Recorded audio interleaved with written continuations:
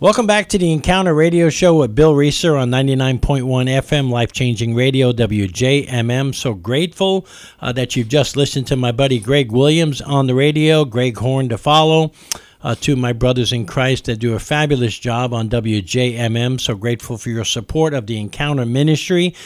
For more information, you can just email me at bill@thehopeencounter.org. Well, I hope you tuned in yesterday to the Encounter Radio Show. I have my good friend Doug Flynn, former professional baseball player, but more than that, being a former athlete, he's a man of God.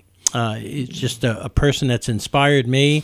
One of my earliest friends that I found at the Fellowship of Christian Athletes organization, ministry near and dear to my heart, being a former athlete myself.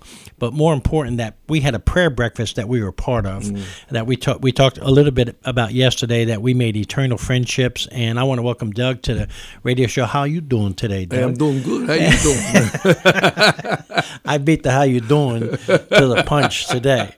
And it's hard because I live in Kentucky now. I'm from New York. Doug played in New York. You don't have to tell anybody you're from New York. We get it. They call me Jethro in the city because I lost my accent. Well, I married a girl from New Jersey, so when she goes back home, they look at her like, really? Yeah. I mean, you just said y'all about something? What is that? I know. So, and then I asked her one day, I said, well, just ask them, since they seem to be so smart, what's the plural to y'all? So she went home and asked her brother, and he went, that's the stupidest thing I've ever heard of. She said, you don't know the answer, do you? So finally he said, what is it? And it's all y'all. All y'all. Yeah, all y'all's plural of y'all. I love that. Next time she goes home, have her mention something like, we're fixing to go somewhere. Yeah, really. And the first East Coast person will say, what broke? Yeah.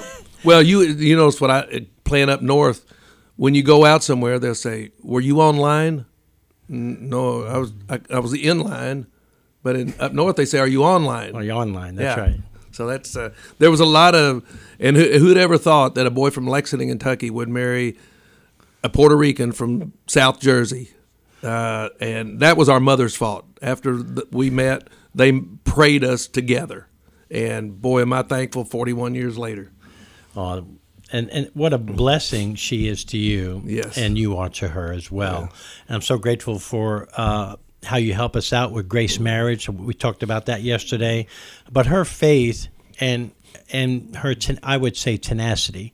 That's a good word. It's an adequate word too. Very proper. A tenacity that we're gonna live our lives as a couple, and we're gonna follow God, and we're gonna let God be the centerpiece in our marriage. That's made a big difference in your life, hasn't it? No doubt. I mean, there'll be times where guys will say, "Got a tournament." Fishing tournament this week. All right, you want to fish? Yeah. Okay, well, it's going to be Sunday morning. And if she's around, she'll say, well, he won't be there. He'll be at church. You mean you can't miss one day at church? And Olga says, no, he can't. And they'll look and they'll say, wow, I guess I know who controls the strings in your family. And I went, well, that's a joint decision for us. We both made that decision that if I was going to fish, I'd fish on Saturdays.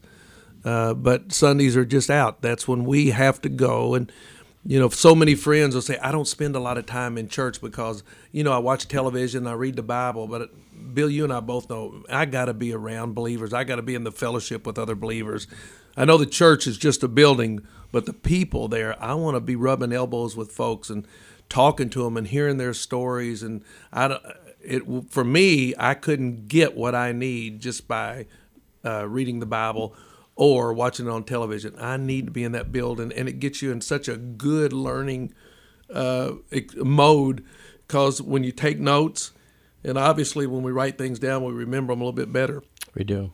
So when we take notes at church, and you and Steve and everyone there says, we're going to preach to you what God is saying to us out of this Bible, but take your Bible and read it and listen to what it is, and if God's telling you something else, by all means, because he will speak to us differently.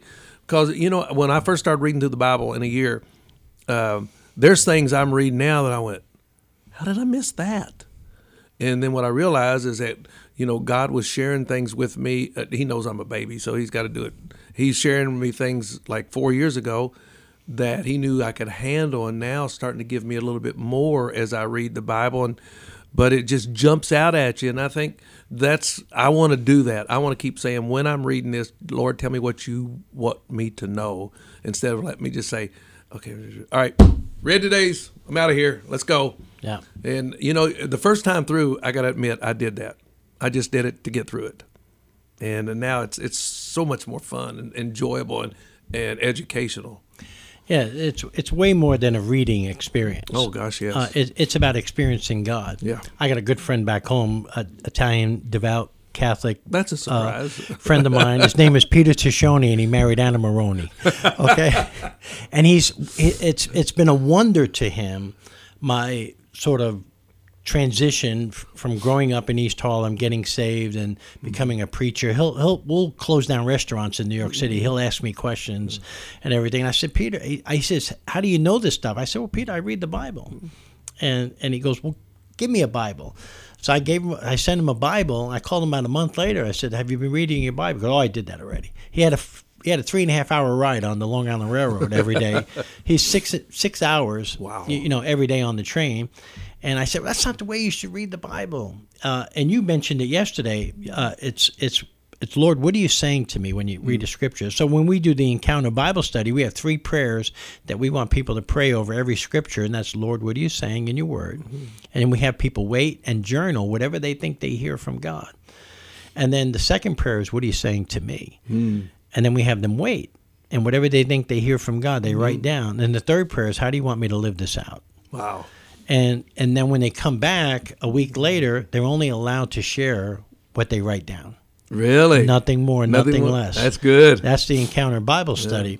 Yeah. But you're doing that, but it's so hard. We talked about it yesterday, to get people in a position to read the Word of God where they can hear the voice of God, and then get their marching orders on what they're supposed to do, because Peter says we're supposed to grow in the grace and knowledge of our Lord and Savior Jesus Christ. And I'm grateful to be a part of a church that's a Bible-believing, teaching church. Amen. And we're not to forget the meeting of the assembly. Steve our lead pastor reminded us of that this past Sunday. So being around other brothers, building each other up in the faith is so important. You've had that. But it's practice. I mean, you were a great athlete, and to get to that point, I mean, you put a lot of work into it. Yeah. Same with, me playing ball. I mean, it was countless numbers of ground balls and doing this and that. So why can I put not even that much, but just a minimum of work, to say the least, into something that's the most important thing in our life? And that's what we're going to do. I mean, the life we live here, and then the eternity that we're going to have in heaven. So you can't expect, I tell you, you can't just pick up the Bible and look at it and go and read something. I mean, God may talk to you then, but he wants us to spend the day with him, spend time with him. And, so that's it takes practice to do that. And, I'm not opposed to saying, all right, well, it's a habit. Well, yes, it is. And I hope it stays a habit too, because it's the best habit I've ever got into. And I don't even feel right now if I don't do my daily reading. I want to start the day out. And this is really weird. I mean, I go into the office sometimes, I can shut the door and I have my quiet time, turn the music off, and I'll sit there and I'll start reading. And take me a little notepad. Steve's got me doing a little notepad now, so I keep some notes and underlining stuff and scratching up the Bible and everything. And there was a time where I'd say, all right, I'm going to get to that after. Let me go through my emails first. Let me see if I got email. I don't feel right now unless I do that first, because when you let God direct your life, the rest of it will feel right. And you're not going to get perfect and then get saved. Get saved, and then you still won't be perfect, except in the eyes of God. That's right. And Nate Bargatze, who's a wonderful comedian now, a Christian comedian, his dad, Stephen, is a really good friend of mine, and Nate and I are starting to know each other a little bit. But in his act, he'll say that he'll be around people, and he'll say, you know what? He said, a lot of people don't think that I'm that good of a person or that good a guy, but he says, I just want you to know I'm a Christian, and Jesus thinks I'm pretty darn swell. And I love that. That's really good. It's so that, but we're so often trying to please people of this world, and I did that for years. I mean, playing ball, man, I wanted that stuff. I wanted the Gold Gloves and the World Series and all that stuff, and I got it, and I think, all right, now what do we do? I mean, it's great to have, and I'm blessed to have it, but it wasn't me. You know, God put me in a position. Here's what I tell people is the difference. From Kentucky, people will say, man, you had a great career. You didn't make All-City. You got no scholarship offers. You got cut from your college baseball team. 3 years later, you're in the World Series, and then you get 2 World Championship rings. That's an unbelievable story. When you go to New York and you look around, even though it's the same story, the people will say, you suck. And you go, oh. And you go, wow. But they don't know all of that other story. They don't watch you grow up, and they don't know that. And you think, well, all right, now I got to prove it. If that's what my job's going to be, is to prove it to people, then you're never going to make every single one of them happy. So why not try to make God happy and then watch the way he fulfills all the rest of your life? Some of my dearest friends are from New York, from Fantasy Camp. I love those people. And, Bill, they'll tell you there's no gray area with New Yorkers. It's just this is the way it is or this is the way it isn't. But if they love you and if you play hard and keep your mouth shut and you treat them just like you treat everybody else, you will have no more truer, dear friends in the world than the folks up north. That's right. They are they're one of a kind. But there's some pretty ornery people in the city as well. Yeah, there's some ornery people around here, too. But I learned that word, ornery, when I first met Carolyn. First thing my wife ever said to me, I'm from New York. I just got down to Kentucky. She goes, well, you're ornery. I said, well, thank you very much. Thank you. I thought it was a compliment. You and I are both to have wonderful wives, man. We do. We're blessed. We are so blessed. I mean, with all the foolishness and goofiness that you and I do. Yeah. And they have a way of reining us in, but yet they give us just enough rope to go out there and be who we really are. And well, I'm just so blessed with that. I appreciate so much how you honor Olga and how you guys really are a couple. And you make decisions together, you do things together, you help other couples together. And, our goal, me and Carolyn, is we want to be more in love with each other the last day we see each other. Amen. Than at any other point in your marriage. I want to give a little preview on the upcoming shows later this week.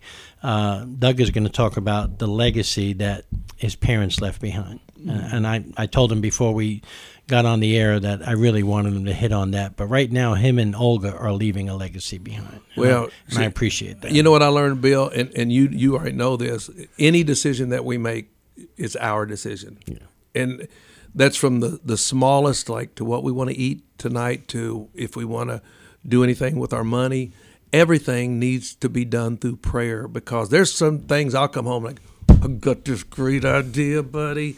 And she'll look at me and she'll say, well, let's pray about it. And we'll pray about it. And sometimes the idea is totally gone away, or she'll just look at me and she'll go, no.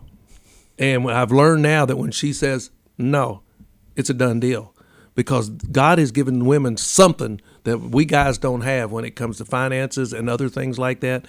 And I don't know where they go to school to get it, other than the school of God, but they got it. And folks, we ain't. It's that simple. That's right. And I know Carolyn, speak for Carolyn, she's got the gift of discernment. She's got a gift of wisdom and discernment I don't have. I agree. In certain matters. She can read people and read situations, but I'm so grateful, again, for all that you guys do. You're an encouragement to us, and so grateful how you bless our body. We've got about a half a minute. What word of encouragement can you give to maybe couples listening in today? Don't give up on your marriage. The society wants to tell you, find some way to get out of it and move on with your life. Don't. Find a way to stay in it. And the best way, and the only way I know, is to let God take control of what you all are doing and doing together.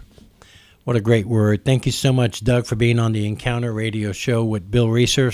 So grateful. We'll see you tomorrow.